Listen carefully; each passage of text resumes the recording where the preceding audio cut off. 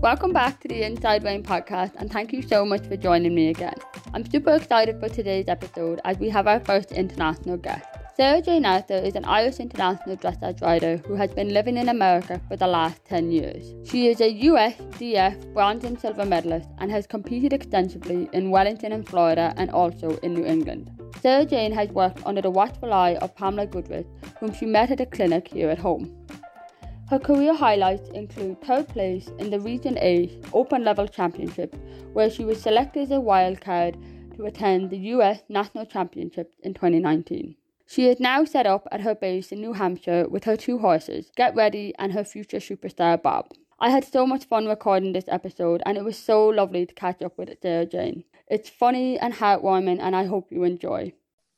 Welcome back to the Inside Wayne podcast, and I am so delighted to be joined by Irish international dressage rider Sarah-Jane Arthur. Hi there, how are you? I'm so excited to be a part of this podcast. Thank you so much for joining me, and thank you so much for your time as well, especially given the time difference, because you're all the way in America. I am indeed all the way in Franklin, New Hampshire, of all places, in the middle of nowhere. Love. Covered in snow at the minute. Yeah, well, luckily it's starting to melt off. We had some fine days last week, except for today, not so good. Today was a bit cold, -8 degrees Celsius with a wind chill, and that made it feel like -16. So yeah. That is pretty cold. Yeah, it's pretty cold. Yeah, hard going. So I've known you for such a long time, and it's so great to catch up with you now today. And yeah, just tell us all how you got into horses. So it was it was a family affair for definite. My older sister Stephanie, pony clubbing.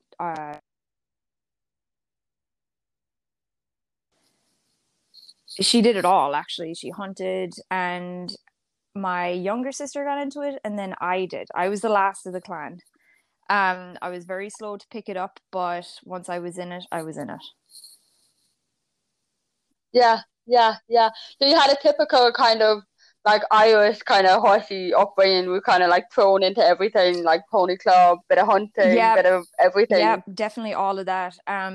You know, we were very fortunate that we were able to have the ponies and the horses at home. And I did pony club. Fox hunting wasn't really for me because I'm quite a bit of a chicken, really. Not anymore, but I was back then. I was not the bravest. My younger sister, Suzanne, she's the one that's the bravest one. You'll see her actually out fox hunting these days, side saddle, nonetheless. So yeah, it was. We had ponies. I think I took over the ride on my older sister's pony, Moonshine. She was a Connemara cross, and she actually lived to be 40-something years of age. I think she only passed away a couple of years ago. Oh my God. Yeah. And actually, we got her from Thomasina O'Reilly up in. I think she's in and around Athlone. I don't know. You'll see her. She's got some lovely Connemara's, actually. Yeah. So I took over the ride on Moonshine, and then I got my own horse, Aaron. He was a 15-hander, and it kind of dressage really took over then for me. So yeah. Okay. I think I finished pony club. I did my road safety, and that was like the last I did a pony club.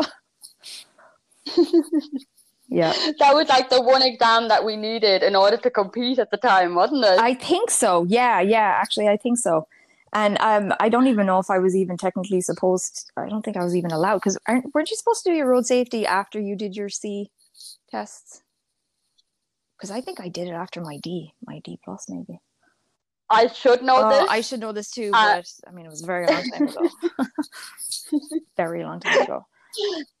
And what was it about when, having had such, I suppose, a varied kind of take to horses between the pony club and stuff like that? What was it about dressage that drew you to it? Honestly, there was no jumping involved. I don't know. I just loved the technicalities of it. I really enjoyed having a set plan, knowing what my test was going to be, And I don't know, it was just a little bit different. You know, everybody else was jumping and fox hunting, and it was all a little bit too disorganized for me, I suppose. You know, for me, for my personality anyway. You know, I'm pretty demanding of myself, and I kind of always needed to know what I was doing, if that makes sense. Yeah. Like to go up to a show and then, you know, I don't know how, you know, going up to do, you know, a show jumping course and not knowing your course until the day you get there. Like that's too much for me. Yeah. Too much. That's like an added pressure that I couldn't handle, I suppose. You know. And my sisters, it was Stephanie actually the one that pioneered the whole dressage thing in our family. And I kind of just followed along. Love it. I remember I would have been very young at the time, but I remember you competing Mr. Freeze. Oh my God, yeah. How could I forget about him? So he actually belonged to my older sister Stephanie. And she was, I can't remember why I ended up showing him. And I actually did pretty good on him, I think. I did my first ever medium tests on him. I did do an under 21 friendly, an international down at Martin with him. And I'll tell you one story. The very last test, you know, he was a horse that would get kind of tired as the days went on. And, you know, we decided we'll do 5 minutes of a warm up before we go in to do the elementary test. And I was like, grand. And of course I got on late. I did 120-meter circle and trot, had to go straight in and do the test. And we ended up getting like a 68 or something like that. I think I placed. I got like first or second. Oh my God. It's just, you know, those kind of, God, when I think about that. Yeah, he was great. He belonged to my older sister and he was big. Yeah, he was a big horse. Oh, do you know why I was? He was. I remember why. Because we were putting my mare into foal because I was leaving the next summer because I was going to go do co-op experience in Kentucky. That's what it was. Yeah, that was. Yeah. Wow. That's why. And within the dressage, like you were like very, very successful. You had, you know, multiple under 25s international friendlies. In 2006 you were a young rider national champion, and you did so well in the dressage here. I did, like, but you know, at the same time I never felt fully, again, like a typical dressage rider, very critical of ourselves. You know, you always feel looking back on it, God, I could have done that better. But very, very, talk about a great way to go about it, like as an under 21 rider. Like we went to Scotland. We did, my very first international was actually in the field. It was in Blarney. That was where the first international friendlies were held at home, was on the grounds of Blarney Castle. And I think I was 12, maybe 13. And I did it on Erin. Oh my God. Yeah. Like Stephanie, my older sister now, she would, she'd be able to recollect those memories a lot better because she did a few of those. And then we had a few, they were held in the Cairn for a couple of years. And then we had a few, I think one of the last ones were held of when I was at home still, was probably at Marlton. Yeah. Wow, like back then it sounds like there was so much more like under 25 international friendlies, far more than what I hear of there being now. You know, that there were so many opportunities for you to kind of get that international feel from a very early age. Yeah, actually there was, and I've been trying, you know, I'm trying to keep up with the goings on back at home, and I see none of them are offered. Like we were invited to international friendlies all the time. You know, it was either in, was it Addington? And I remember my first one, the one in Scotland we went to was over in Stirling in Scotland, and a big crowd of us went over there. And in the Cairn, there was, every year there was always at least one in Ireland, and there was always a few in England. Yeah, well, Britain, I suppose.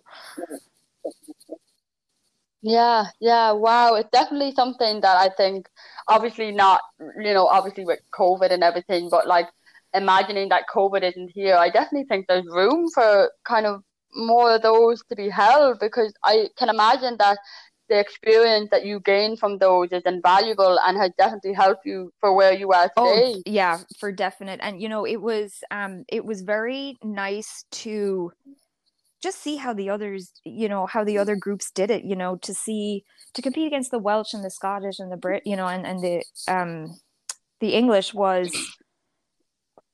it was so fun to chit chat with them all and be like, oh, what kind of saddles are they riding in? And wow, did you see her pony? And, things like that. It was nice. It just gave you, it was more eye opening, I suppose. It was just opened the doors for me to be like, you know what? There's more beyond, the ponies and the dressage here in Ireland. Like, not that I'm saying it was subpar at home, because it wasn't. It was just, for me, I always had that wanderlust, and I loved watching and trying to learn as best I could. It was a great time. It was a great time. Yeah. And from kind of when you went heavy into the dressage, like, what was one of your favorite childhood memories from growing up with so ponies? It actually had nothing to do with riding. We all, most of our ponies all drove, and my younger sister had a pony called Captain Starlight at the time, and we used to be able to just, like, I mean, you can't do this as kids anymore, and roads are busier, but the two of us, and even like Stephanie as well, we would harness up the pony, hook up the gig, and we would just go off driving around the back roads of Spansel Hill, just the three of us with the ponies. Like, it was so much fun. Like, that to me was probably one of my favorite memories. A lot of the driving as kids. Yeah. And just even going to the shows and getting to meet all our friends, from around the country. Like, just, it was always a good get together, always. Yeah. It always, like, I think the social aspect is so big. It's nearly as big as what it is for the love of actually going competing, isn't it? It is. And yeah, it is, because and these are the people that you could, you don't see them from one end of the year to the other, and then 6 months later you go to a show together and it's like, oh God, it's like you picked up where you left off 6 months prior. We used to have great times. It was a lot of fun.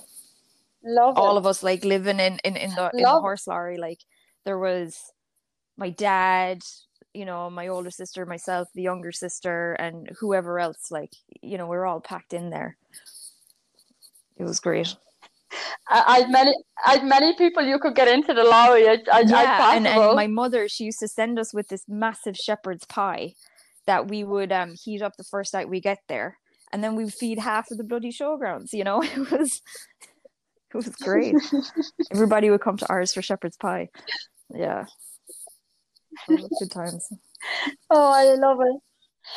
And from, I suppose, like, competing with Mr. Freeze in the dressage, I suppose that kind of brings you up to when you went to college in University of Limerick. Yeah. So, well, and I had a mare. So, I rode Freeze for probably a year. Well, bloody hell, I can't even remember the timelines. I had a mare as well that I actually had taken over from my dad. Her name was Dweenie, and she was the one that I put in foal in the summer of 2006. And she was the one I won my Young Rider Championship on. And actually, so once I was in college, no, that was halfway through college, the next horse really for me to show was her foal, basically. So William was by Grange Bouncer, and he ended up being very big. So I rode him in the last couple of years of college because he would have been 3, and that's kind of when that was the precursor to going to America. Yep. And he was only 3 and 4, and then I was gone. And then I left. Yeah.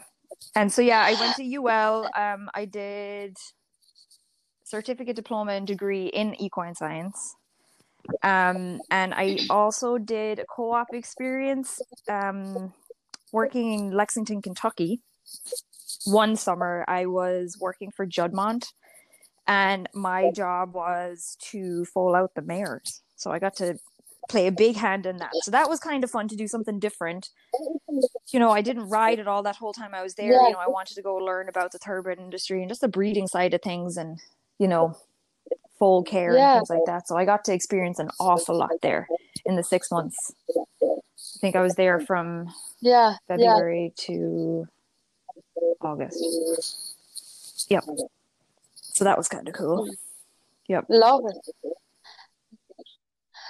And I suppose, like, it gave you, going over to America, it probably opened your eyes more, especially in the thoroughbred world. It opened your eyes more to, like, the standard and just the I suppose the quantity and how big everything is over there. And in fact, like, when I was in Kentucky, when I left Kentucky, I was like, I'm never coming back to America again. It is such a male-dominated industry, and, you know, blah blah blah. Because I in the thoroughbred industry, that was my viewpoint. Like, you know, girls weren't really allowed in assisting with breedings.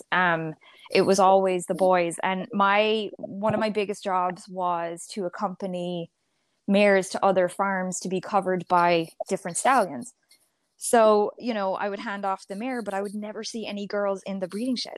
They were always these cocky boys. Even Coolmore, they all had their own, like, monogrammed back protectors and helmets. And, you know, they were just, like, acting super cocky, and they were just not very easy to talk to or anything like that. And I was like, oh, they don't let girls in there. Like, I'm not interested. And I was like, I'm never going back to America. But then again, that was just the thoroughbred side. Like, I didn't know about any other aspect of the horse industry in the US. And then here I am. I'm in the States now, living 10 years. Like, it's just, can't always, you know, me saying I'll never come back, and sure, look at me now, you know. Little did you know at the time you were going to be living over there. And, you know, I learned a lot while I was in Kentucky. You know, I got to see, you know, foalings, covering of mares. I even got to see some colic surgeries. Just even the care of the foals, that was kind of fun. And I even met the owner that he actually, I think, passed away a couple of months ago. He was the Prince Abdullah. So he was a Saudi Arabian prince. So he was the one that owned Juddmonte.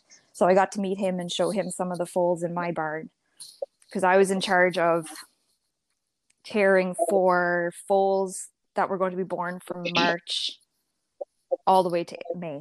So I had, like, the last barn to foal out. So that kind of dragged on a bit. Yeah, that was... Wow, that must have been an incredible experience.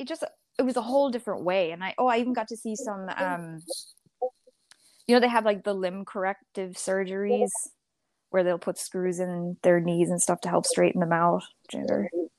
So I got to see a couple of those kind of surgeries, and it was just very eye-opening. And I was like, wow, there's so much more. There's so much more to learn. Like, you can never stop learning, is what I realized while I was there. And even down to nurse mares, that whole side of things, you know. Again, I'd never even heard of that.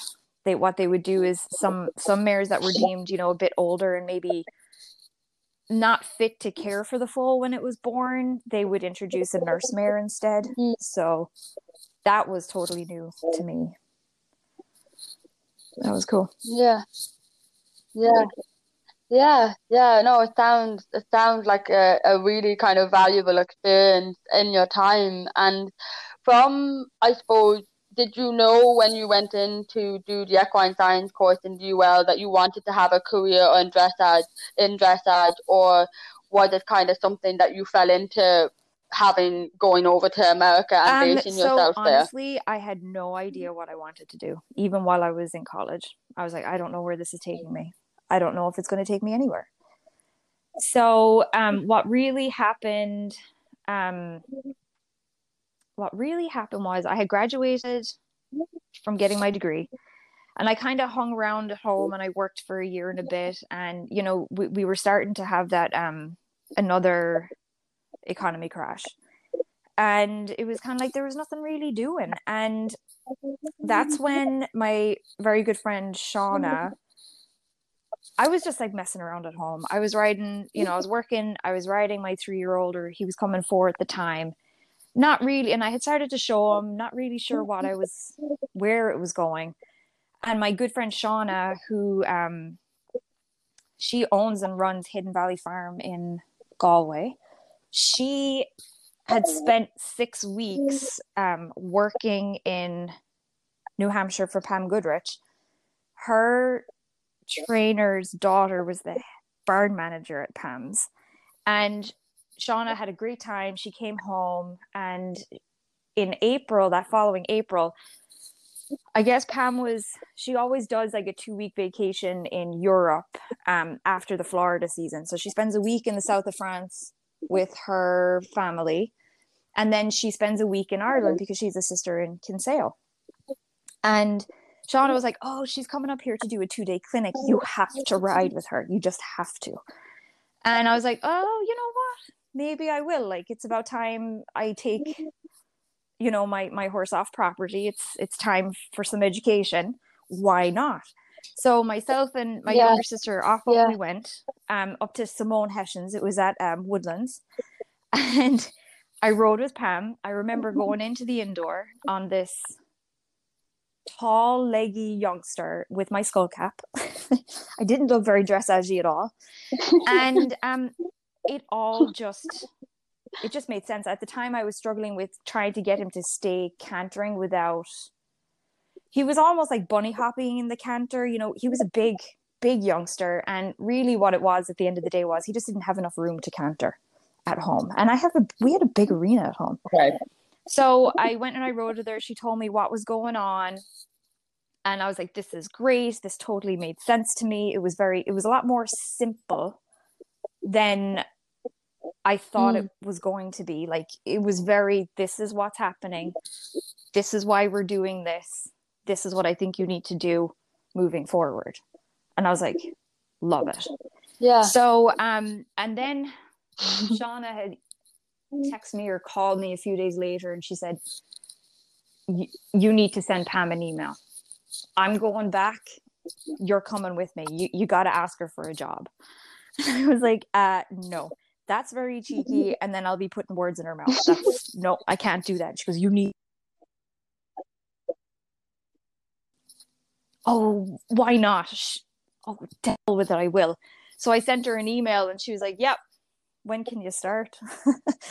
And then Shauna and I, so the two of us went over. God. We started, then the quest to get our visas was on. And we were hoping to get there in September, but we didn't end up getting there until a week before Christmas. Because getting the visas, there was a backlog at the American Embassy. Yeah, it was a dash to get ourselves to America.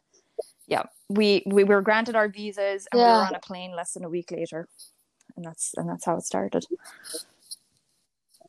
Yeah, it was kind of, it was my God. very cheeky of me, I felt, because I was like, God, I can't do that. I'll be putting words in her mouth. Like, I can't do that. Well, and I'm glad I did. Yeah, I think it's kind of one of those things, we were talking before we started recording about taking risk, and I suppose you have to take a bit of a risk at times, and look where it led you to. And I suppose it was lovely that it was so organic how you met. It was through a lesson, you got to meet her here first, and I suppose you had a bit of familiarity before you went over there, and I suppose you had the comfort of having a friend with you as well. That's what really made it, like, to have, Shauna push me along and say, come on, let's just do it. And, the memories we've had since, like, it was unreal. Like, we went there originally on a 3-year visa. And by the middle of the 3rd year, we're like, we want to stay longer. So we extended our visa for another 2 years. And then Shauna said it was time for her to go home, and I just wasn't ready. And at the point, I had met my now husband, and I just stayed here, never left. Yeah. yeah, it's just, as you said, how it happened organically. Like things, my nana always used to say, like, what's for you won't pass you. And at the same time, I'm a big believer in making plans, but you have to be pretty flexible in how it goes. And yeah, here I am. Like, it was the best time ever. And it was great having Shauna there. Like, it was the two of us. It was just, I don't know how we didn't kill each other, because we had bought a car together.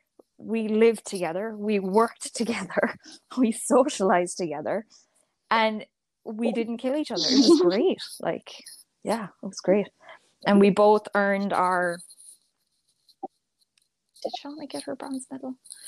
She definitely earned her silver. That's for sure. We both got our USDF silver medals, and I have my bronze. I can't remember whether she got hers or not. I'd have to ask her. But yeah, it was great.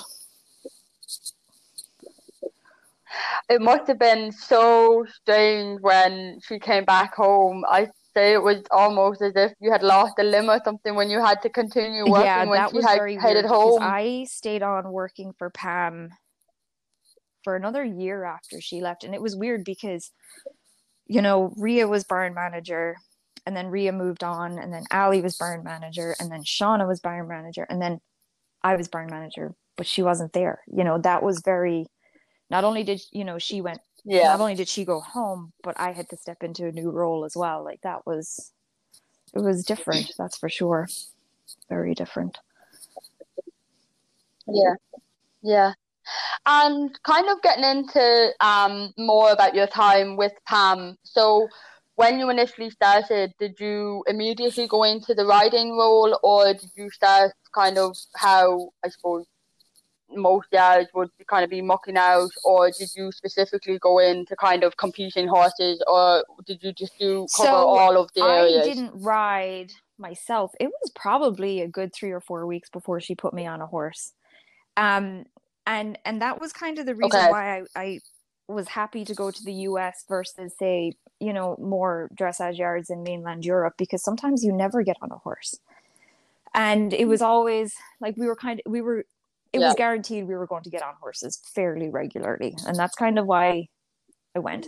I thought, I'll go for 3 years. I'll learn as much as I can. I'll go back home. Well, sure, we know that didn't happen. But I was probably about a month before she put me on a horse. And I wasn't super fit at the time either, I'll be honest. So I was going into America and not like very much like riding fit.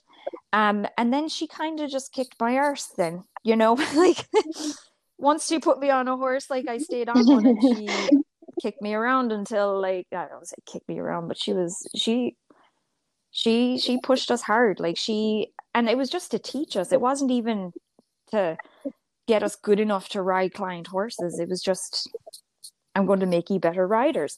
So I think the first horse I rode was a client named James, and she put me on him after Pam had ridden him, and I was on him for 5 or 10 minutes, and then she kind of increased it, and then she put me on Peanut, who I ended up getting to show eventually. He's my heart horse, really. And, I hope he retires at me in the future. I just love him so much. He is the one that you learn to sit the trot on. And he was a very passage type trot. So she put us on a circle to the right, and I probably trotted sitting the trot on a circle to the right for months. Probably months. Like, we all were on a circle to the right because, he was a bit tricky. He didn't like to turn right. So she made us go on a circle to the right until we figured out how to sit the trot. I'll never forget it. And then it just went from there. I did a little bit that first season, because when we moved to the States, it was straight to the Florida season. And we also had to adjust to dealing with heat and sun. Like, we had never ridden in 28 degrees Celsius. Like, it just, we're learning how to not get sunburned. There was so much to it. But we also had all the chores to do. We fed the horses, we mucked the stalls, we did all the turn out, the turn in, like basically all like your normal barn duties.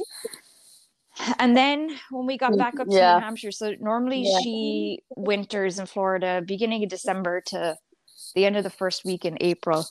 And then when we moved back up north, that's where I got more riding opportunities. And then it just kind of went on from there, you know. So, but she had her own horses. Yeah. And, you know, one or two of them would be for the working students to ride. And that's how we learned. And then we started getting more opportunities. Like when she would go away to teach in clinic, she'd have me or Shauna sit on a couple of the client horses just to keep them ticking over, you know, things like that. And that's just kind of, it was great because every day you rode and she was there, you got a lesson. There was no, you know, leaving you to fend for yourself. And whenever she went away, then you had the opportunity to think for yourself a little bit. So it was a great, it was just a great system, you know, and the horses worked 6 days a week. There was always a hacking day in there. She's got a great property where she's got fields and trails. And so they always had a well-rounded education as the horses went. So that was great. Yep. Yeah. And then I started getting into the, again, we always did the barn chores. Like, even though the riding role for me got more and more, we always still had to take care of the barn and the property. Yeah. That sounds, you know, just from hearing that immediately, I suppose it's some riders, you know, if they were to go over and not have sat on a horse for a month, maybe it might be the time where they kind of think, God, am I going to get sit on a horse? Will I just leave? Sorry, I am going to interrupt you. And don't get me wrong, I totally felt like that. I was like, God, does she not think am I not working hard enough to earn this yet? You know what I mean? So like, I would work even harder. Yeah. I would stop, and every time I had a minute, I would watch her ride, or I'd listen to her teach, you know. I was like, I feel like I really have to try really hard to show her that I'm working really hard, you know. And it, you know, for me, what you put in is what you get out. Yeah, there was many times where things seemed unfair, or I didn't get what I felt like I deserved at the time. You know, it always came around. As I said, what's for you won't pass you. It always came back around. And it's also hard when you're a girl and you're working with a bunch of girls, and there's hormones and there's emotions, and, you know, that can be all a big factor as well, you know? Yeah. In how we and think. I suppose in a way, yeah, of course. And I suppose in a way, you know, oftentimes on yards, especially if there are some that are riding and some that haven't yet gotten to that point where Pam has put you on a horse, there's almost a bit of kind of silent competition as well, which I can imagine can be quite hard to deal with that. Yeah, for definite. Like, and you know, it wasn't really ever really like that between Shauna and I, thankfully. But when, you know, as time went on and like new working students would come in and some people would leave, they would voice their opinions to us. Yeah. And there is a bit of silent competition, but luckily we were a pretty well-rounded group, and we were all mature enough that we didn't buy into that, you know. You know, we were all in around the same age. We didn't have any 17-year-olds or whatever. So we were all in our early to mid-20s at that point. So we were all like a bit beyond it, you know. So that was good. Yeah. You know. Yeah. And at what point then did you get a taster for competing in America? What was that like, I suppose, coming from, you know, little old Ireland and then getting put into the competition scene in America? You know, I suppose I'm dying to know the real details of how different it is and how their system is over there. How it started for me to get into the show ring. So it was December 2011 when we moved over there. So that first winter didn't show. The whole next summer didn't show. So that first summer working in New Hampshire, Pam actually imported 3 horses from Denmark. She had bought 2 mares and a gelding. And that was actually another cool thing, was going to quarantine in New York to pick them up. So she had imported 2 4-year-olds, the gelding and the mare, and then an older mare. And I ended up riding the 2 4-year-olds that year, or at least started them. And Elsie was the chestnut mare, so I ended up riding her for all of her 4 and 5-year-old year. So that Florida season, we were, Pam likes to test them when they're 4 or 5 to see what they're like at the horse show. So that's how I got my first taste into showing in America. So we were in Florida, so my first show was in the Florida season, which was great, but it was also scary because here you have 3 groups. You're either a junior young rider, you're an adult amateur, or you're an open/professional. Because I was working for Pam, immediately I had to go pro, and that was scary, as if you can imagine. I'm like this Irish girl, hadn't shown in a couple of years at that point. I'm riding this really nice Danish warm blood, and I'm going to have to go in up against known professionals. Like, great. So I did, and we did a prelim and a novice, and I think we got second and third with some good scores. Like, and that was like, oh, that's cool. But of course, I didn't even have a show jacket. I had to go buy a show jacket, and there's a great consignment store in Wellington. Excuse me. And I had to, of course, working student, didn't have much money. I had to buy a coat, basically. So you can imagine showing in 20 something degrees in a wool coat. Like, so, but it was, you know what? I wouldn't trade it. It was amazing. It was great. And so I showed her once, and I think maybe that same year or the following shows, the following Florida season, I showed Lusitano Pony Stallion called Tomei at 4th level, which is the equivalent of advanced. Yeah. So I kind of like jumped around depending on what horse I was riding at the time. So it wasn't linear in regards to levels. And I actually earned my silver medal before, I had shown Pre-St. George before I had shown elementary, the equivalent of elementary. So I flip-flopped around. So it was pretty much whatever opportunity I was given to show, that's just what I did. You know what I mean? It was never really my decision.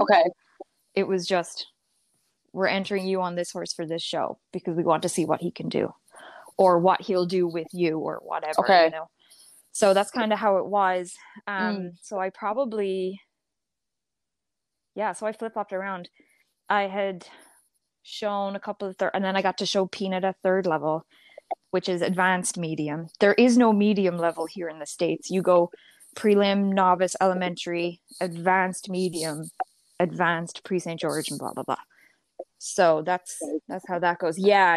And most of my showing was done down in Florida until I started riding Peanut more.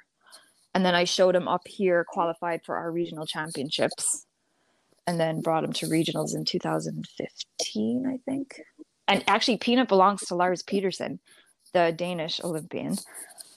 So that was kind of cool. Yeah, it was pretty cool. That was really cool. Oh my God. I think I brought Peanut to his first ever horse show at the age of 12. I mean, yeah. Oh my God.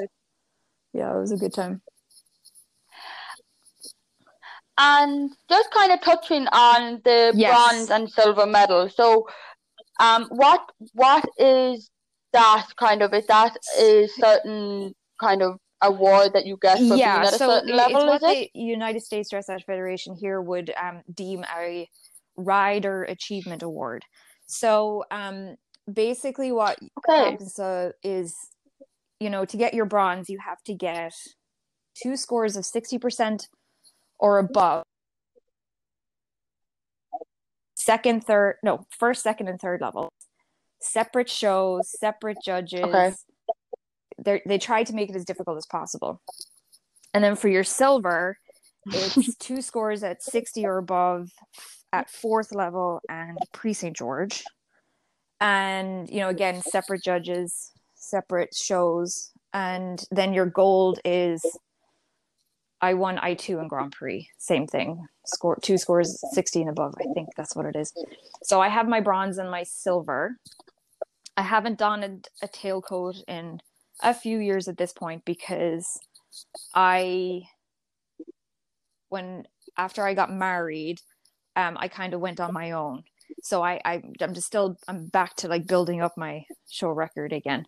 So I can't wait to do that. Get my tailcoat back on. That would be nice. But so the silver and the gold medals are actually they're pretty important for me as a professional. It's good to have, this on your show record. Yeah, I know medals are not everything, but it does, like, for potential clients, they can look up my show record and be like, oh, she's got her silver. Well, it just it looks good. And it shows I've done stuff, I suppose. Of course, yeah. I suppose like it's showing that, you've worked hard to get there, you have experience, you have knowledge that you can bring to clients that, as best you valuable. Can. And, like, I always say, like, I don't know everything. I still have a lot more to learn. But it does, it kind of will put you maybe a step above someone else in, for business. And that's how I feel anyway. Yeah, no, I completely agree. And is it something that in order to go, so once you have your bronze do you have to have completed enough that you get your bronze before you move up to silver? No, it's totally random. Like, I had my silver earned before I finished my bronze. And yeah, it's a lot harder for... They say the average amount of time it takes someone to earn their bronze medal on a horse that they've trained themselves is something like between 7 and 9 years. If you think about, training your horse from scratch to get all the way up to third level, like, that takes a long time, especially if you don't have access to regular training and that kind of thing. And, here in the States, it's a little hard as well, because not everybody has a truck and a trailer that they can go take regular lessons. It's logistically, it is harder to do that. And you can earn your gold before you even get your bronze. As I said, it's completely random. Okay. Yeah, it's kind of good though. I think it's good for the riders. I can imagine even for you, I suppose, having just said that it's important for you in terms of getting future clients. It can be a great motivation for the riders to try and complete all their medals. And it, even for me as a trainer and instructor, like, I love it when my students say, "This is my goal. Can I get my bronze? Do you think it's achievable?" Like last year, I helped one lady achieve her bronze, so she is that completed, and I have a few other girls that are 2/3 of their way through. So, but of course, like, as with everything, the flying change is always the stickler. It's always the stickler. Yes, it's the flying changes are always the part of training that just make all of the demons come out and scare everybody. And even though you have to try and tell yourself it's only one movement, but at the end of the day, you want a clean flying change each way, as you ask when you ask. So that's always the stickler. So I mean, it's a big jump to go from elementary level to advanced medium, and there's no in between. Like, that's a huge jump. And they're very particular, like, judging, they're very, very, very critical here in regards to judging. To qualify to be a judge takes a lot of study, and it takes a very long time, and it's all managed by USDF. So, and it's, again, like, I've been told I should go and try and get my judge's license, but you have to start off super low, where you get introduced to a program called the L program. So gives you all the basics from, I think, prelim to maybe elementary. And if you pass that, you have to pass it with distinction. Then you have a license to judge at schooling shows only. You have to put in so many hours under a judge to go ahead and go for your small R. And then if you get your small R, then you can be qualified to judge everything up to second level at a rated show. And then it goes on and goes on. But it could take 2 years to even complete the L program. And it's a lot of money to do that. Yeah. And even like for the L program that you only get to judge at training shows, that's it's still quite a long time before you've actually reached that point where you can years. Judge an actual show. It's years. And it's really, really hard. And it's, as I said, it's a lot of money. It's a lot of time invested. Some people have to fly to other parts of the country to be able to get judging hours under other judges, because you have to do, I think, so many hours under different judges as well. Like it's tough. But then, for the most part, like as a competitor goes, you're sitting under a judge that is pretty current. You know what I mean? That they're just trying to level the playing field a little bit. There's still judges here that will give you, an easily a mark to 2 marks lower than another judge would, consistently. It happened to me at regionals last year. I took ready to regionals at first and second level, and I wrote a blinder of a first level test. I was so happy. One judge gave me a 72, the other judge gave me a 64. Like what? Yeah, it was actually, I think it was the biggest discrepancy in the whole show. Gap. But you still have that. But for the most part, like the judging here is pretty spot on. But we paid for it too. Like our horse shows are not cheap. They are not cheap. Like, perfect example, if I wanted to go to Vermont, which is about 2 hours away, and between my entry fees of say 1 test a day, it's about $50 per test per day. Then you have to pay for your stabling. They have office fees. They have drug fees because they're all monitored by USDF. So we have random drug testing for the horses. You have to pay for that whether you get tested or not. So most horse show entries for me cost between $400 and $500, depending on how many days I go for. And that's not, and I have my own truck and trailer. I don't need coaching. Like, what about those poor amateurs that, when I'm not saying poor, as they're monetarily poor, if you know what I mean? Like, but I just I know, I understand. That, they have to pay, if they don't have a truck and trailer, they pay trailering fees. They have to pay for coaching, and then all their tests on top of that. Oh, and we have to talk about lodging as well. Like, we have to find somewhere to stay. So some shows could cost some people upwards of $1,000 a show, and then some.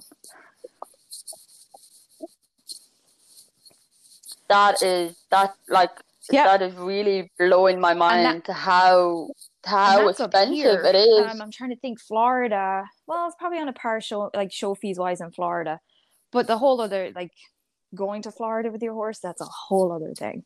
The expense of that, like, I dodged that bullet the whole time I worked for Pam, because I never owned a horse. I rode what I rode. I shut my mouth and didn't try my best not to complain about certain things. And then, as I said, what's for you won't pass you. I'll keep saying it.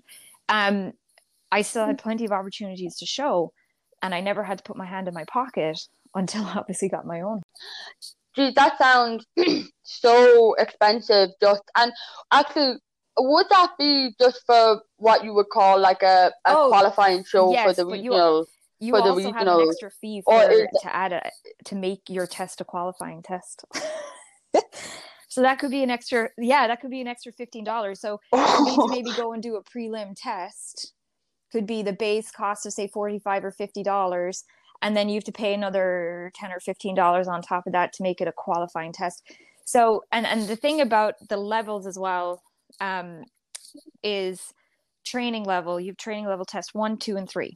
First level test 1, 2, and 3. So they're all very progressive. You can only ride and qualify for regional championships at the highest test in each level. Just wanted to throw that in there too. So, but the thing is, like, the tests change every 4 years. So you can ride first level test 3 for 4 straight years if you like. Not a big deal. And it doesn't change. It's a little bit different to the British dressage test, where you have, gosh, I don't even know how many tests per level there is anymore. I used to know there was a lot. Remember, like, the element. There's definitely over That's 10 crazy. Anyway. Like, when I think back on it, definitely between 7 and I'd like to think between 7 and 10 anyway. When, from showing back at home, I remember, like, and they weren't always very linear, if I remember. Like, at least here, each test has, I'm not saying it's better or worse than at home, but by any means, it adds an extra element and it builds onto that. Yeah. No, I find that some of the tests here, not so much in the prelim, but sometimes a novice could be an elementary very test. Easily, because I think be an elementary test, and then there's like a medium test could be obviously without the half pass, but some medium test, I think, God, that could nearly sit into anywhere between a novice and an elementary. Do you know what I mean? And I think that since you've been gone, Dressage Ireland have also started creating their own tests now as well, and some of them, like some of the tests are really hard. Like even a novice or even a prelim test, like I find some of them pretty. The standard is getting. I suppose what the judges are demanding from us is getting quite high, which is obviously a very good thing. And I'm a big creeper as well. I'm always checking and seeing who's who, and at home, because I want to try and stay as current as I can. And I see the caliber and the scores are just phenomenal compared to way back when I mean, it's been 10 plus years since I've been at home showing. It's great. Yeah. Oh, it is only a positive thing, and I suppose like having the girls amazing, in green going to Tokyo. I mean, it's just incredible, and I suppose in a way that the tests are getting harder, it is a good thing. But I do see, like what you were saying, a bit of a discrepancy sometimes, that there's a bit of a jump sometimes from different tests, and I suppose it's more comforting for you to have that kind of linear progression with the test and what I as really you like go up about levels. them, the highest test in each level, they're very symmetrical tests. It's not like it just they usually flow very well, except with the exception of fourth level test three. That's just diabolical. That is like a trot, halt, rein back, walk forward 2 steps, rein back again, and then you go forward again, and then you do this, and then you do that. So fourth level, what I've been told and what I realized last year, second level and fourth level test 3, not for big horses, because it's always stopping, starting, and it's just, that's what kind of, I didn't do that great last year with Reddy in that fact at regionals, because he hated second level test 3, because I'm like stopping, going, and he's a massive horse, and he just got so disinterested, and it was hard to ride, very hard to ride. So given the cost of how expensive it is to show a horse in America, I assume that you help fund that through your coaching, do you? Oh yeah, that's all of my horse endeavors, everything is through what I do. So I am primarily a freelance dressage instructor. I'll do training rides. My favorite thing to do is to teach people how to ride their horse. I don't care what horse you have. I just want to show you how you can be more confident riding your own horse. I teach people on quarter horses horses that were previously saddle seat horses, like saddlebreds, Morgans, draft crosses, like You don't have to have a fancy dressage horse for me to help. And it's my favorite thing to do is to give people the confidence that they can do this, you know? And so I freelance teach, and I do subcontract at one barn that actually the owner was the one that set me up on a blind date with my now husband. So that was, yeah. And she herself worked for Pam way back in the day. So yeah, it's just like, we're all just like this big family here in New Hampshire. Yeah, it's pretty cool story. So yes, that's what I do. I fund my own, and I only own one horse anyway. I can't afford to own more than that. Just even having a pickup truck and a horse trailer, like, it's very expensive. So yes, I fund everything through what I do, and I'm very lucky that I am full-time teaching, riding, doing whatever. So I'm doing okay. So that's good. Yeah. And does the cost of showing in New Hampshire vary to when you go down to Florida? Maybe the entry fees are in and around the same, because they're all governed by USEF, which is the United States Equestrian Federation. They're the umbrella body for dressage, hunter jumper, eventing, that kind of thing. So the costs are pretty much the same, unless, of course, you're doing like a CDI or something like that.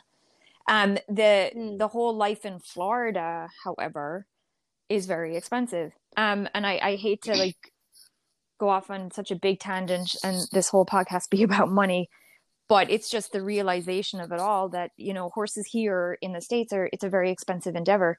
Like, how much does it cost for 4 shoes on, say, your horse at home, in and around? Anywhere between 60 and 70 euro. Excuse me?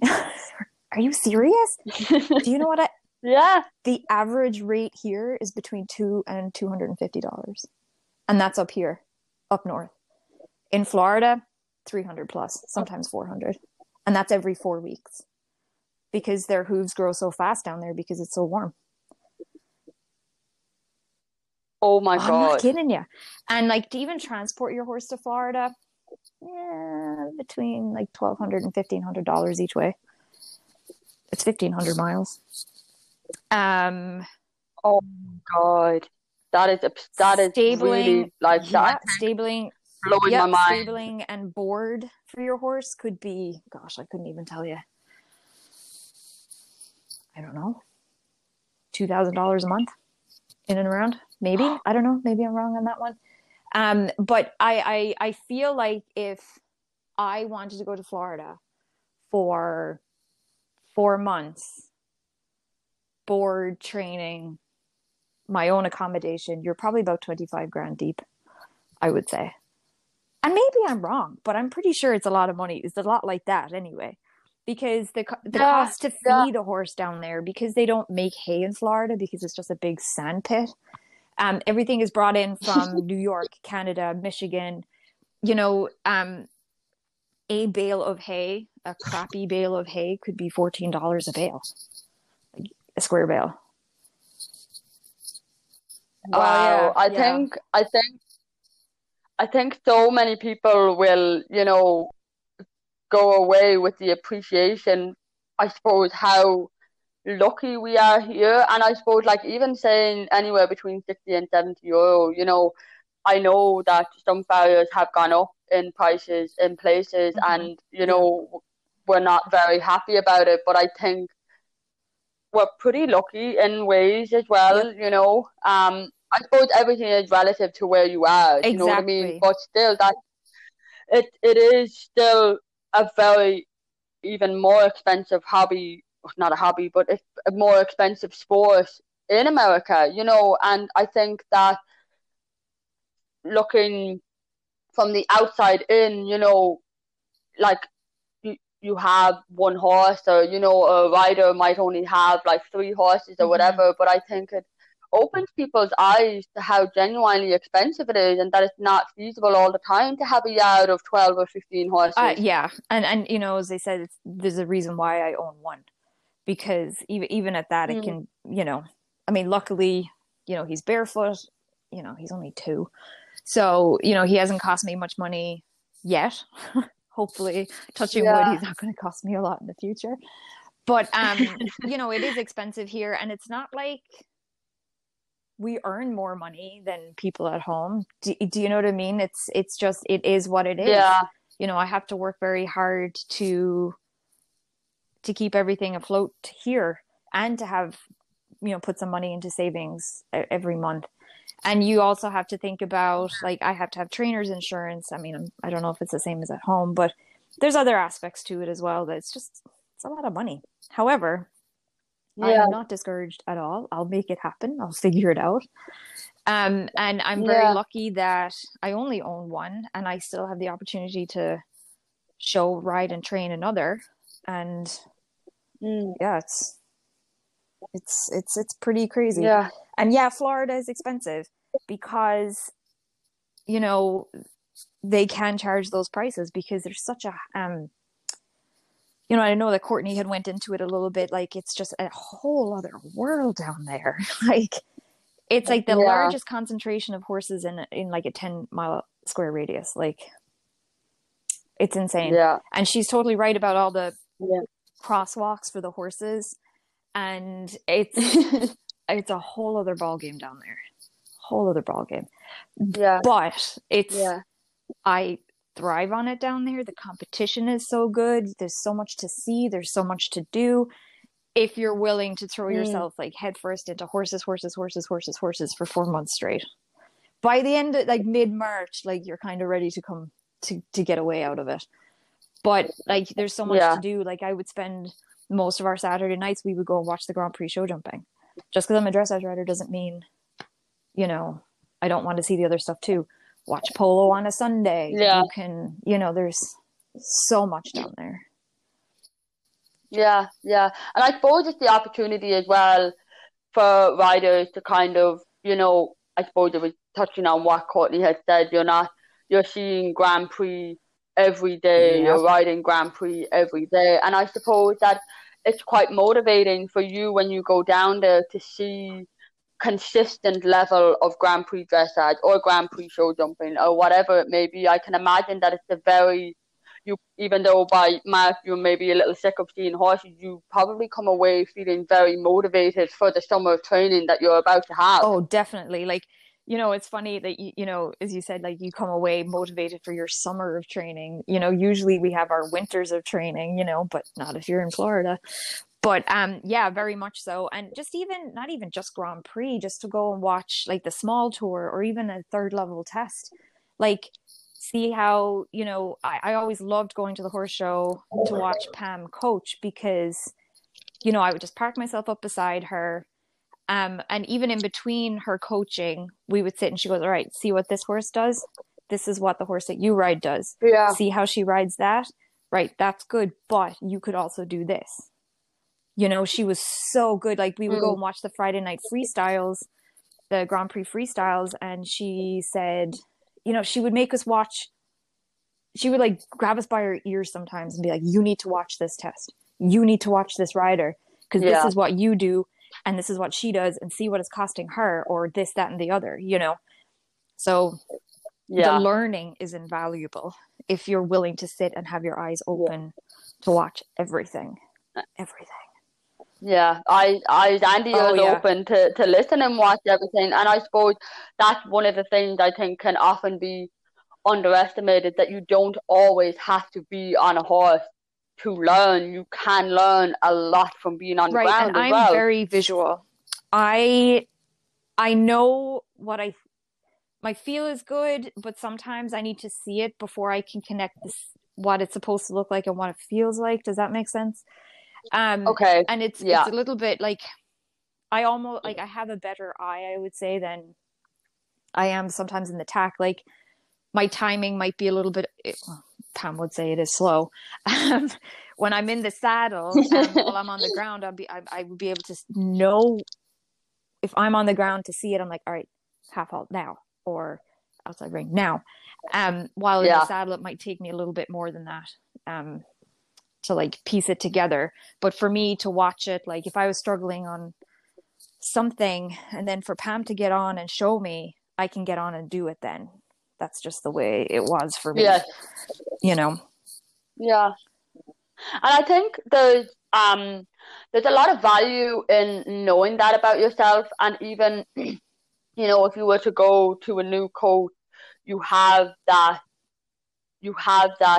information for yourself to say to the coach, because I think I believe that there is, but I think there's always room for improvement for coaches to have a better appreciation for the way different riders learn. Yep. Like, not all riders learn by just being told what to do. And that's exactly, you know, I teach a lot of people, and, you know, the good thing about, you know, Pam was great. She can adapt her teaching method based on the person. And, you know, as time has gone on, I've been able to try and, you know, replicate that a bit. Easier said than done. But as you said, there's always room for improvement. Like, my weaknesses, I own them. I know my timing. And timing is everything. And sometimes when my head is not in the game, like, how can you expect it to be good? I know my left leg is slow, and I can work better at that. You know, sometimes I ride too much with the handbrake on with the right rein. You know, the more you recognize your weaknesses, the more you can work on them, like, simultaneously, like with all the weaknesses. I mean, none of us are perfect. Like, none of us are. Yeah, absolutely not. No. But what I have to say, like, yeah, I haven't ridden the Grand Prix. Someday, I really hope so. But Pam has really opened my eyes on how important it is for us to be able to know how to ride the walk, trot, canter on different types of horses. And being able to see all the different types of horses down in Florida is huge, because, like, you might see a 6-figure horse go in and do a 3rd level test, and then you might see a lady come in on a fjord or a halflinger trying to do a 3rd level test. And that's kind of cool to see as well, because there's so many different breeds here, and more people are getting brave about bringing their different breeds into the dressage ring. I've noticed in the 10 years I've been here, you know, so that's kind of, it's becoming more inclusive, and it does make the judging hard. Yes, you do have breed prejudice here, but it's getting better. You know, for the longest time, you know, the PREs, the Lusitanos, whatever, they weren't always judged fairly, I would say, because they're different. They're not the big, floaty, warm bloods, but they're starting to, you know, they're keeping up with the big guns. Like, you know, the Ready horse that I ride, he's a mixed bag, but he's able to keep up with the big guns, and I wouldn't say anything on a par with a purposefully bred dressage horse, you know. But he's able to keep up with the big guns, so it's just all about how you ride it, you know. Yeah, and that's a testament to you, like, Sarah Jane, on how, you know, you are aware of that, but yes, you have trained him and brought him on in such a way that he can stay up with the big guns. So I suppose you need to pat yourself on the back for that as well. Irish people don't take compliments very well. I have a hard time, like, accepting any compliment. You know what? To me, it's all about the horse. He was just such a willing partner. Like, you know, I've had a blast. He's really helped me a lot in my confidence too. You know, my last horse I had bought as a project horse, and it was 2 years, I don't want to say wasted, but it kind of was. Like, it knocked my confidence in my ability as a rider and a trainer. And then Reddy has just been he's just a big black Labrador, you know. He's just such a lovely horse to be around. Aww. Yeah, he's so kind. Like, so kind. And yeah, he's just a great. Yeah, he's been very good a pleasure to train. Total pleasure. Yeah. And what would be your proudest competition moment? And that could be with Reddy, that could be any of the horses that you rode for under Pam. What would be your proudest competition Um, moment today? Trying to think about that now. I would say I'll go straight to Reddy, and having placed in 2019 third in the training level oval championship. Yeah, it was a prelim test, but there was something like 50 in my class, and we came third with a 72 something behind two really fancy horses. And he, just because it was a solid test, like he's not a very fancy horse, but because he was so solid and consistent and rideable, he showed up to the occasion. It was probably his first year really competing, and he goes into the stadium at Hits and Saugerties and the prize giving, and he's just a total cherub. And we also had earned with the 72%. The deal is with the regional championships here, the top two in each championship automatically are qualified to go to national championships in Kentucky in November. Our regional championships are held at the end of September every year. And anybody who gets over 72% ought get invited with a wild card to go to nationals. And Reddy got us a wild card. However, it was Oh my God. because, like he's a mutt. He's a very weird mix of breed, and he got us a ticket to nationals. I couldn't go because I'm not a U.S. citizen. So if you're going to a national championships, you have to be a U.S. citizen. So that kind of was a bit of a bump. Yeah, so that was a bummer. But that's okay, because I think only up until 5 years ago, you had to be a U.S. citizen to ride in a regional championships too, or 6 years ago. So I can't really complain too much. Oh, but that's still an incredible achievement, right? And for you know what I mean? So size of the competition, I guess. I'm in Region 8. So Region 8 consists of the states of New York, Vermont, New Hampshire, Maine, Massachusetts, Rhode Island. I think just those. New Hampshire alone is a third of the size bigger than the state or the whole country of Ireland. No, Ireland's a third bigger than the state of New Hampshire. That's what it is. So if you imagine, like, all of Region 8 would be however many European countries combined. So for us, our regional championships is actually bigger than the Dressage Ireland national championships. We have something like over 600 horses at regionals every year. So that's like, so even though it's a regional championships, it's not like the regionals at home.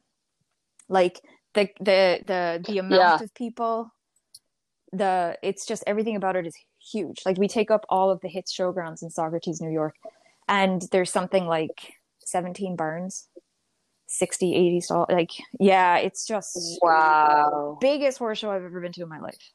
Like bigger than the RDS, like horse wise and everything. It's just huge. It's just kind of mad trying to wrap your head around just the sheer size of the grounds, all of the bands, the amount of horses. I mean, like that's definitely, I suppose it's heartwarming even to hear that you did so well there. You know what I mean? I never expected it. Like, you could ask my friend Diane. The two of us went together, and because I was such a wreck about it because I wanted to do well. I know I had ridden a great test, but I was like, I don't want to wait till the class ends, because the class took like all day. So she wouldn't let me touch my phone. Yeah. She wouldn't let me go check the scoreboard because she's like, you're going to be a mess. But like deep down, she knew I had done pretty well. But, it's total doubt on my part. But, we're our own worst enemies, I think, half the time when it comes to showing, but that was great. And so that would probably be and probably, I suppose, taking Peanut to his first show as well. Just because he deserved it. He deserved to be, he was a school pony for so long, and then to actually be worthy of going to a horse show. Like, he loved it. He loved being a showman. He was like, where are we going now? Can we go to another horse show? You know, he just really lit up. So it was nice to do that for Pina, I think. Yeah. Oh, that's so lovely to hear. And with you know, I suppose I have said this in every interview with like, there's nothing like a horse to take you down to ground level, and I suppose we all face challenges with the horses.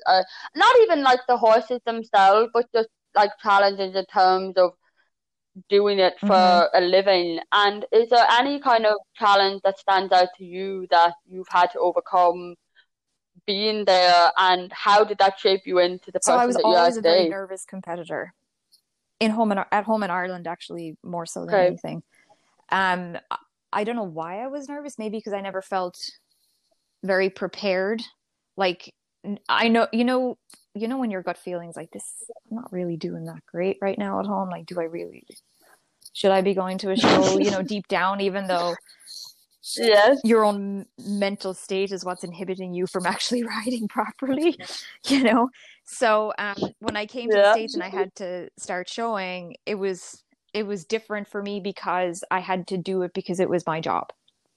So the nerves kind of, and I also felt prepared going into the test. So that was fine. But the biggest challenge, I think, for me so far was when I delved into horse ownership for the first time here in the United States. I had left. It was time to like part ways with Pam. I mean, we still have a great relationship now. We still help each other out a lot. So I'm going to buy myself a project horse, and I'm going to sell it, and then I'm going to be able to buy a really nice horse. So Pam's farrier, Claude, is from Montreal. So he actually would drive down and shoe her horses every 5 weeks. And he said, SJ, I know where there's a great horse you can find for cheap, but he's in Montreal. I was like, excellent, let's go. So I just drove to Montreal to check this horse out, and he hadn't been ridden in nobody knows how long.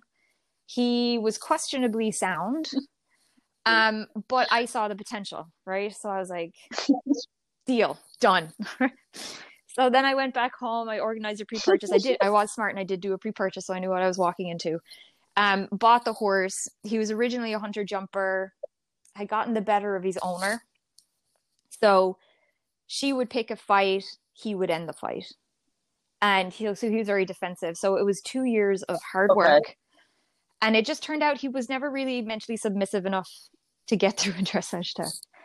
And I kept trying, and I kept trying, and I kept trying. But the thing was, he would give me glimmers of hope. Like, wow, actually, he could possibly do this. And then I went to one horse show. I decided to try for second level, test 3. And it was an absolute horror show. And I got the worst score to date that I've ever had in the United States. And after that show, I realized, like, to the point where I was actually taking Rescue Remedy before I would ride him, because I was afraid, you know, he was never consistent. And I was always worried it was me, that it was something I was failing to do. Like, I was either asking too much of him, or I was being too nice, or, you know, it was such a mental roller coaster.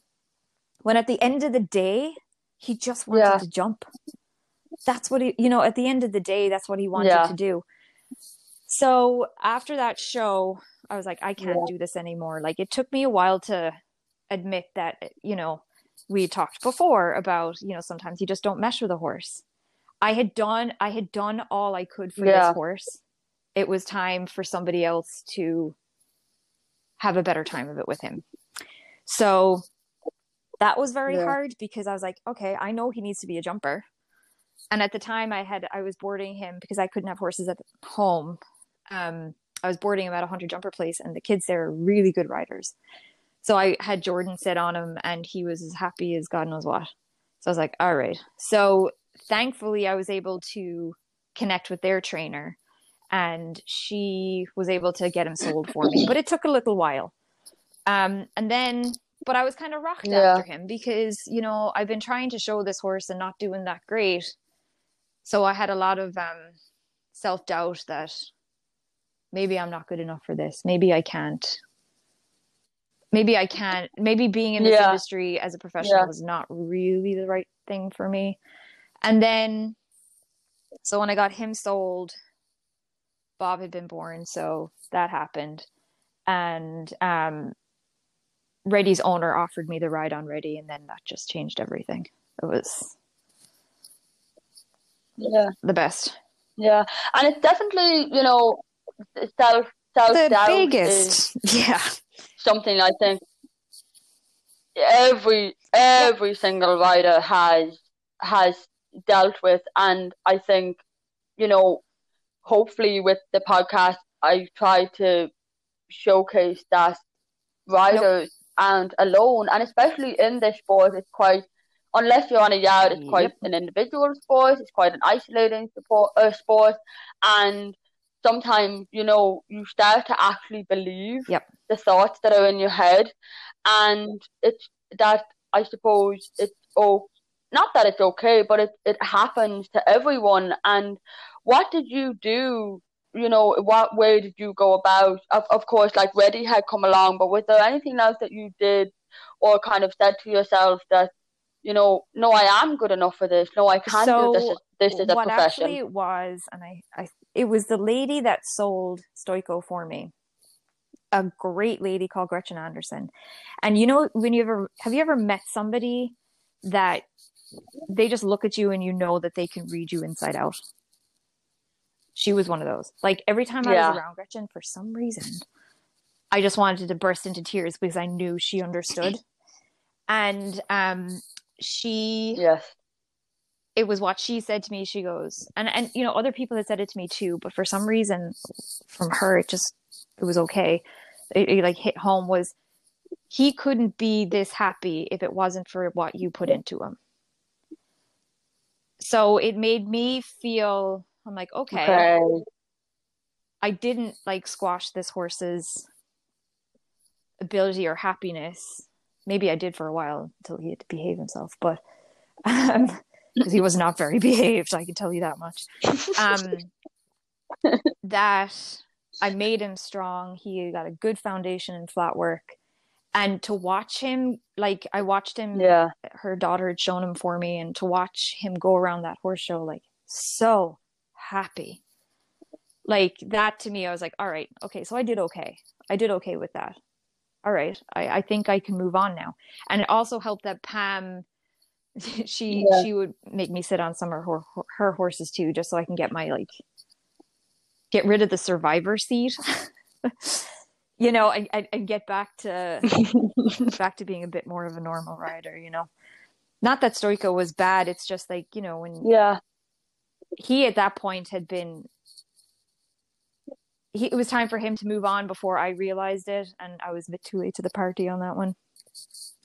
But it's all's well that ends well, you know. Okay. Like, he's in a wonderful home. Yeah. He's having the time of his life, and everybody's happy. Everybody's moved on, so it's all good. So that was probably my biggest challenge. Yeah, definitely here stateside anyway. And I think what was also very comforting for me was seeing my students do so well at the horse shows. You know, that was huge to see them like overcome thinking that they'd never get past first level purgatory, you know, that kind of thing. So it's like, okay, maybe I can do this. And maybe teaching is more my favorite thing to do now. Because before I was like, I want all the horses in the world to ride. But you have to deal with the owners. While at least with the teaching, I can be the mentor and the ear to listen. You know, I much prefer that role. Not that, you know, I mean, I'm going to ride for my own goals for sure. But I really like to teach. Really like it. Yeah.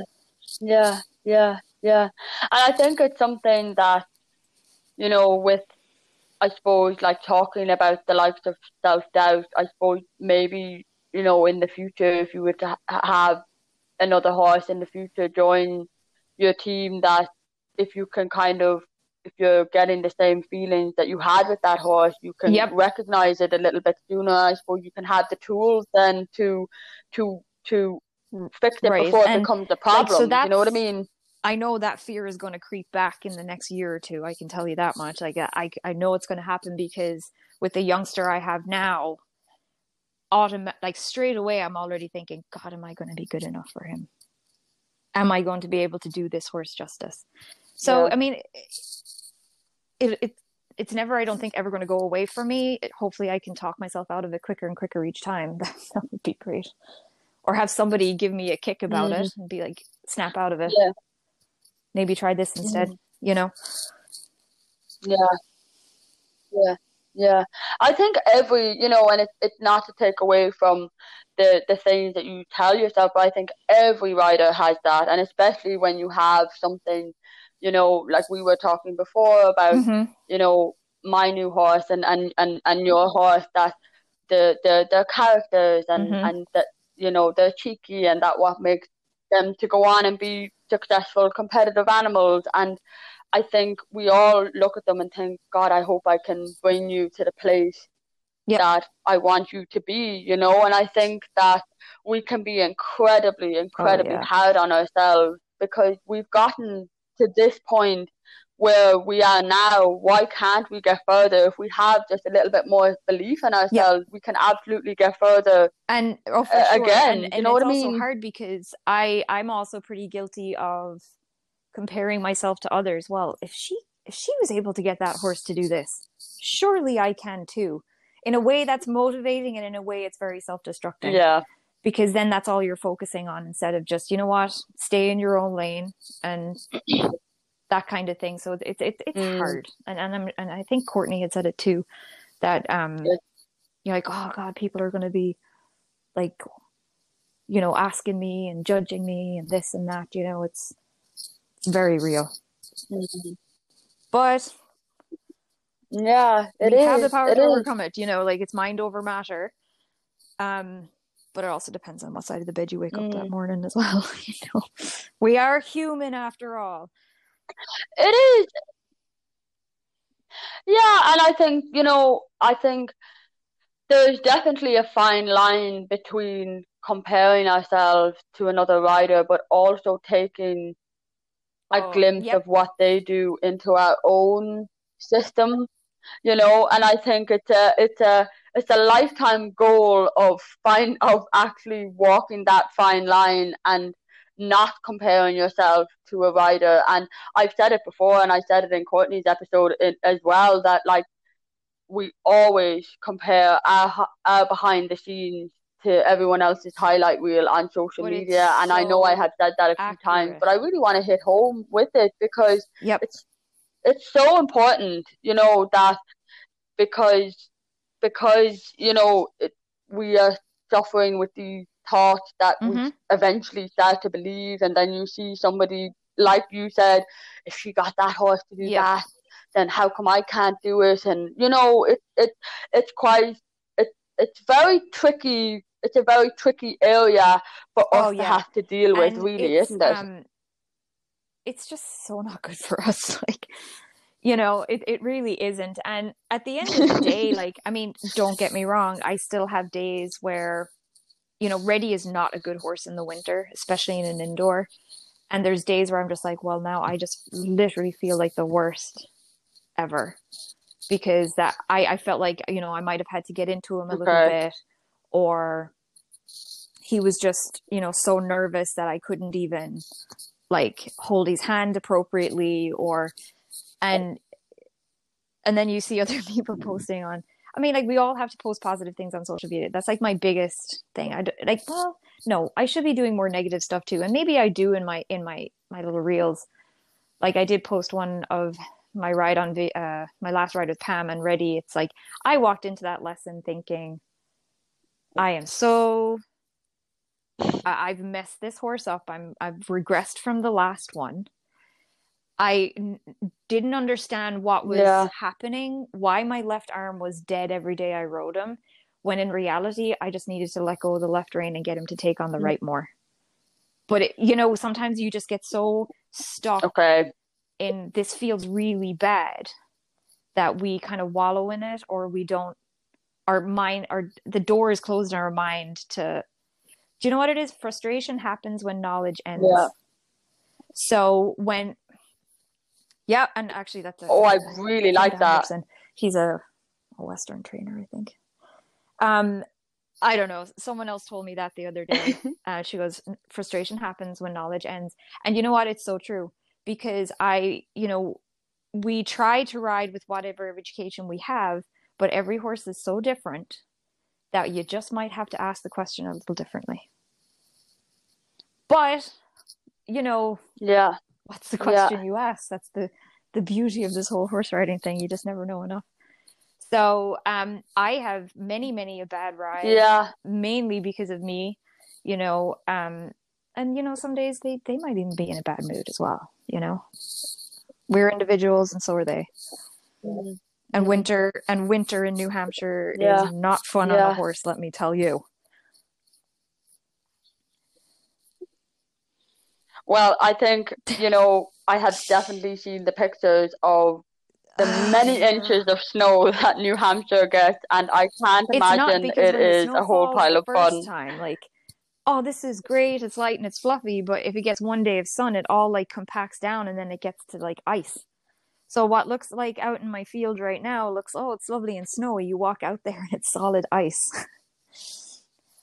And this is just no fun at all. You can't even pick the paddocks or anything like that, because all the poop is frozen, and then it makes for a terrible spring cleanup, but it is what it is. Yeah.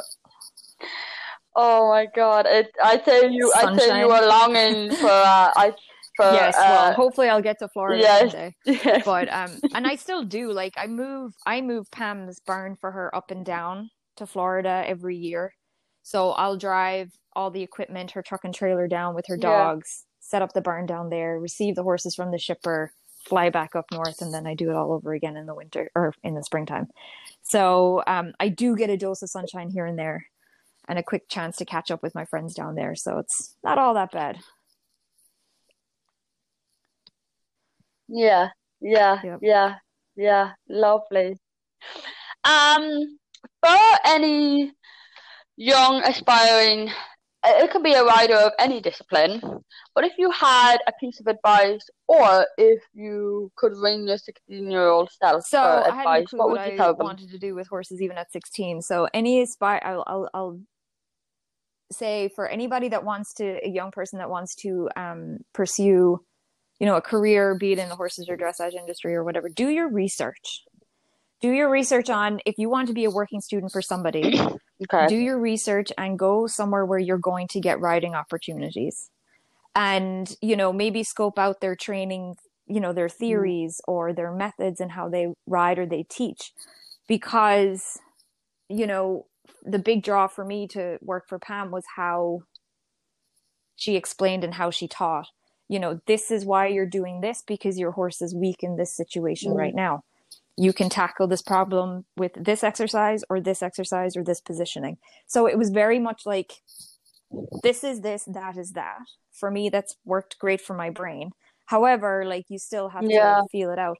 But then there's other trainers out there that might be oh, that's good. That looks so good. That looks so pretty. But is it really? I want the nitty gritty of it. So, go do your research. Go find out who is a good person to work for. Who is a great trainer, and where are you going to get the horses to ride? You don't want to be stuck for 6 months mucking out stables in the back of Beyonds in Germany. That's not going to get you anywhere. That would be my biggest. And, go in somewhere where you don't have a horse. I guess that's my biggest one. You'll get more opportunities if you don't bring your horse with you. That's how I feel. So that's how I feel, and that's how it worked here. Don't bring your horse from what with you. I've seen in the States, anyway. I can't say for sure about. Okay. I just felt like I got more horses to ride. Variations. I might not have had such great. I should have been a Grand Prix rider by now, but that's not. They were not. That wasn't what I had. I didn't have a horse with me to do that. So, but I feel like I really got a good grasp on how to ride the walk, trot, canter on all the different horses. And that to me was more important moving forward as a professional. You can always do the other stuff again. Yeah. Hopefully. And I think as well, you know, sometimes it can be a bit of a race almost to get to Grand Prix as quickly as we can. And I think we forget that you can ride horses up until whatever age you are, until you are physically unable to. You know what I mean? I think that we forget often that we still have the rest of our whole lives still ahead of us. You know what I mean? 40 at least when I get to do my first Grand Prix. You know, going with the youngster I have out there. And I've accepted it. It would be nice to do it sooner. But it's, to me, like, I know I'll get there eventually. It's just might not be the same road as everybody else, but I'll get there. But that's exactly your road. And, you know, at the end of the day, like, it's your journey. I don't have the finances to go and buy even a broken 3-year-old. Like, I had to buy Bob when he was 10 days old. Because that's the only way I was going to be able to afford a really nice horse. Yeah. And that's just the truth of it, you know. And I'm very lucky that I was able to secure him, because, you know, to buy something, because they import a lot of horses here, especially youngsters, and I couldn't afford that. Like, even if I was to find one cheap enough in Europe, it's still $8,000 to ship them here. Like, that's crazy, you know. Yeah. So I'm lucky that you know it all works out.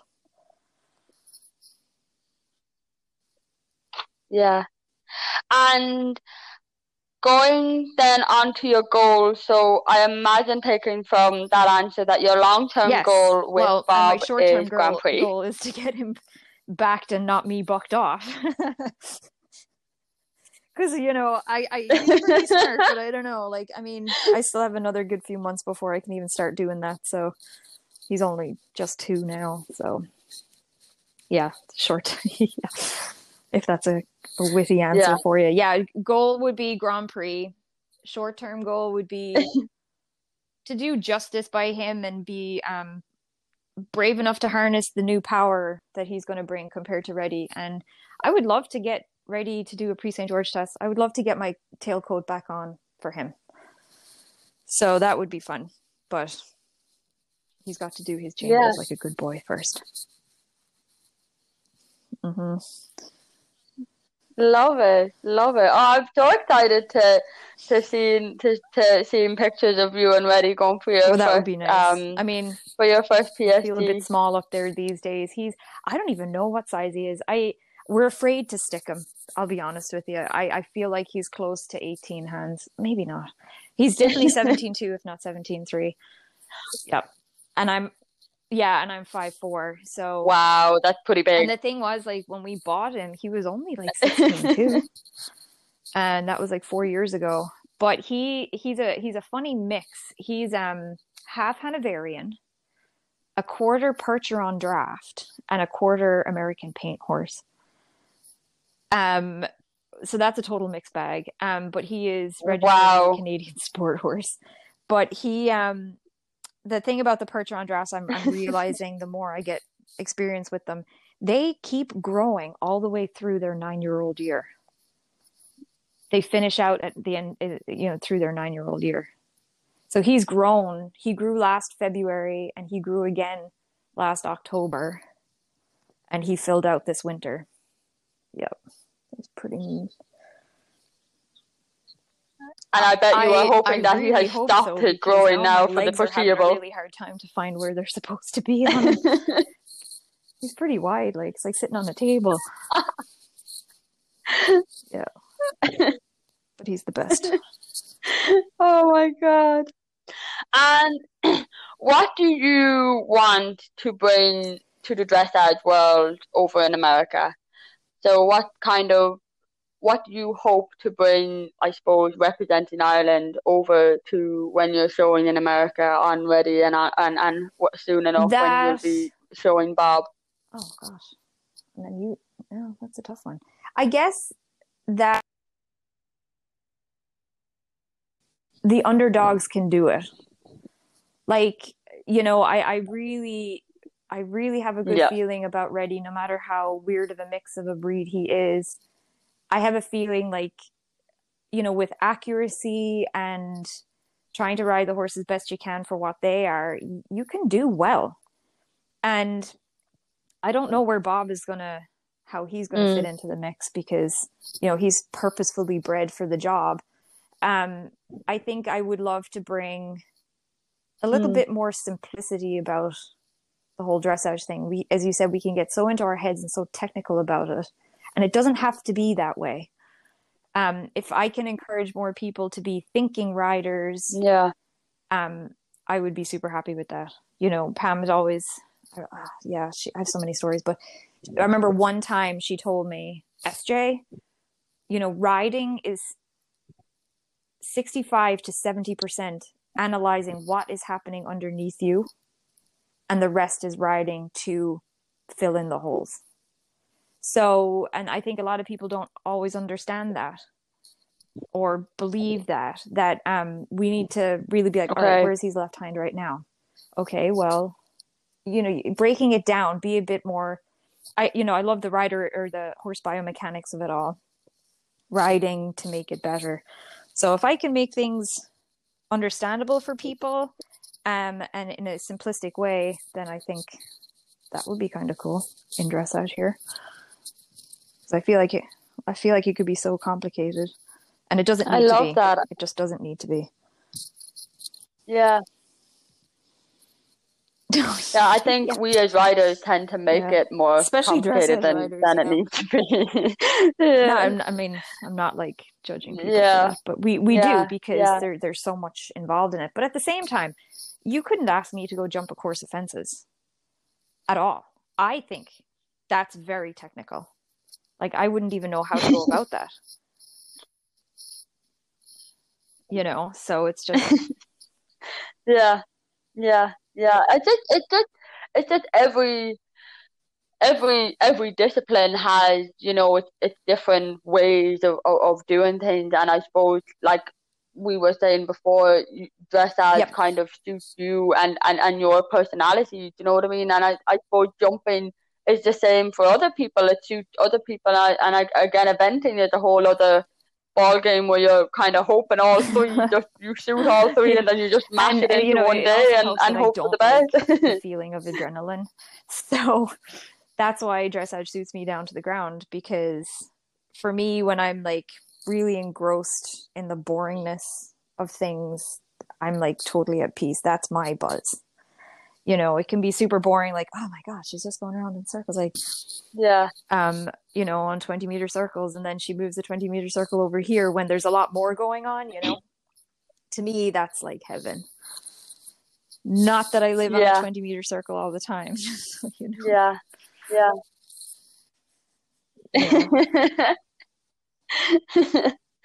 And what dressage rider do you look up to? It doesn't have to be dressage, it could be any rider. Right, what rider do you look up to the most? One is Catherine Dufour. She's a Danish dressage rider, Olympian, younger than me, and she's just an unbelievable rider. And she's a hard worker. And the other one that I really like, he's a Swedish, again, younger than me, and like really good.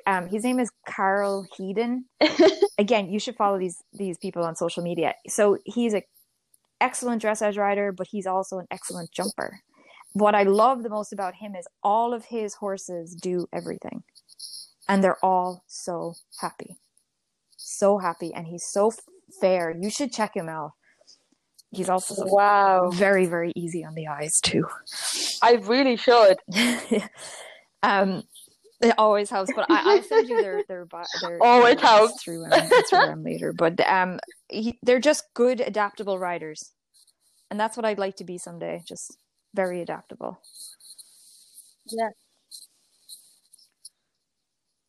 Yeah. Well, I think from hearing your story, Sarah, you already are, considering all of the horses that Pam has put you on, and especially with all of the different breeds that are over in America, and with with Reddy being different breeds. So I think you need to. I know you were saying earlier that you know, Irish people don't know how to take a I feel compliment, like but you are again, already I feel like adaptable. we Do you could know do what I better. mean? But yeah, no, you're. I guess you're right. Yeah. And what do you, let's say I know when you were talking about Bob, you said you had bought him at 10 days old. So what do you mainly look for in a So dressage the horse, funny kind thing of is, taking the the reason finances why I aside? got Bob is because I wanted a piece of his mother. That was it. I was like, oh my God, he's so cute. I have to have him. Okay. But it turns out, because Pam bred him, and she already had a full cross, or a full sibling. I mean, she kind of knew what he was going to be like. He's by Grey Flannel. He's an Oldenburg in Germany, and he's by Garibaldi, who Totilas was by, and they're known to be brave, super curious, very cheeky, and pretty talented for the upper level stuff. So I thought, like, well, his sister was lovely, and I thought, well, you know what, like, if Pam was willing to sell him, I'd love to have him. But if I was looking for a dressage horse, for me, like, Reddy is a testament to temperament. If they're trainable, you can do a lot with them. A good walk and canter, you cannot, like Courtney said it, you said it before. Yeah. I'm sure everybody says it. Walk and canter are God-given. So they need to be good. And the trot, you can always have them influence over. And I mean, Reddy does have some, conformational, I don't want to say like faults, but he's a little short in the neck. That can be hard, especially for the, the half passes and things like that. It can, the shoulder neck connection can be kind of tight. So, the lateral flexibility there can be kind of hard. But it doesn't, like, Peanut was the same, but it doesn't mean you're not going to do okay. And good feet, and big ears and big eyes. Yeah. That's it. Big ears, big heart. That's what my dad always said. I love that answer. And he's not wrong. And a good big eye. Best piece of advice you've ever gotten? Ride him like you stole him.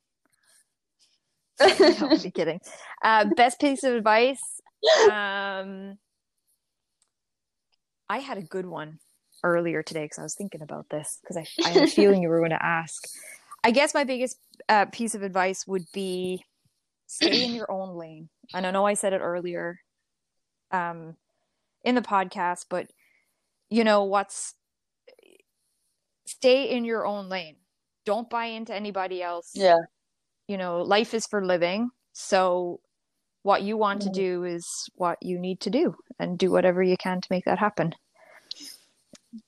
I guess. I love that. Cool. I really love that. There's a lot of value in that. Just stay in your own lane. Don't buy into any of the crap. What does success mean to you? Happy students and happy horses. Success for me is I've done my job successfully when any of my students have that light bulb moment or the feeling of a good ride when I'm not there, that they can do it themselves. And that horses are happy, and that I like to see fat, happy horses with no, anxieties in the stall or at the horse show. That's my biggest thing. I really like that. I really like it. Your most embarrassing moment, either in the show ring or at a show or on the horse or anything like that? Probably my most embarrassing moment was my first Florida season working for Pam, and I was riding Peanut, and actually I was off the circle to the right, and I was walking on a long rein. I was on the buckle, and we were walking around. I had already trotted through some puddles, by the way. So I'm on the buckle. I walk through the puddle. Next minute, I'm on the ground in the puddle. And I had no idea. Oh, no. I mean, I fell off Lars Peterson's dressage horse at the walk on the buckle. And I got up and I was livid. And Pam was like, "What did you do?" And I'm like, "I wasn't paying attention." I guess Peanut decided he spooked at his reflection in the puddle. That's what it was. Yeah. Yep. I was up as quick as I was in the puddle. I tell you that much. I was like, nobody saw that. Oh no! Yeah. Your favorite show you've ever been to? That can be in Ireland or in America. My favorite show that I've ever been to. Honestly, probably some of the under-21 friendlies up in the Cairn when we were all hanging out. The Mackies from Cork and the Burns from Wexford and the Galway crowd. Yeah, we always had a great time at those shows. Probably my favorite. And there is a great horse show here in Vermont at the Green Mountain Horse Association. One of the most beautiful showgrounds you'd ever go to. It has its own stream that runs through the middle of the showgrounds. So you have to walk through the stream to get to your show ring and things like that. And you've got bridges to walk over and trails to ride on. It's pretty magical.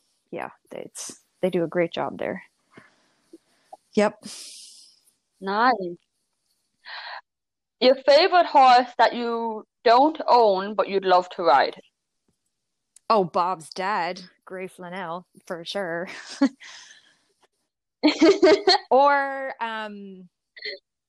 Or Catherine Dufour's Cassidy. That would be a good one. Yeah, a few people have said that as well. I feel like everybody would also say Vallegro, but I feel like Vallegro would pull my arms out. So, and I'm pretty strong, but I feel like he's pretty darn strong too. I would want to be able to sit that extended trot pretty good, I think. Yeah. And your dream coach that you'd love to have a lesson with? I would like to say Kira Kirkland.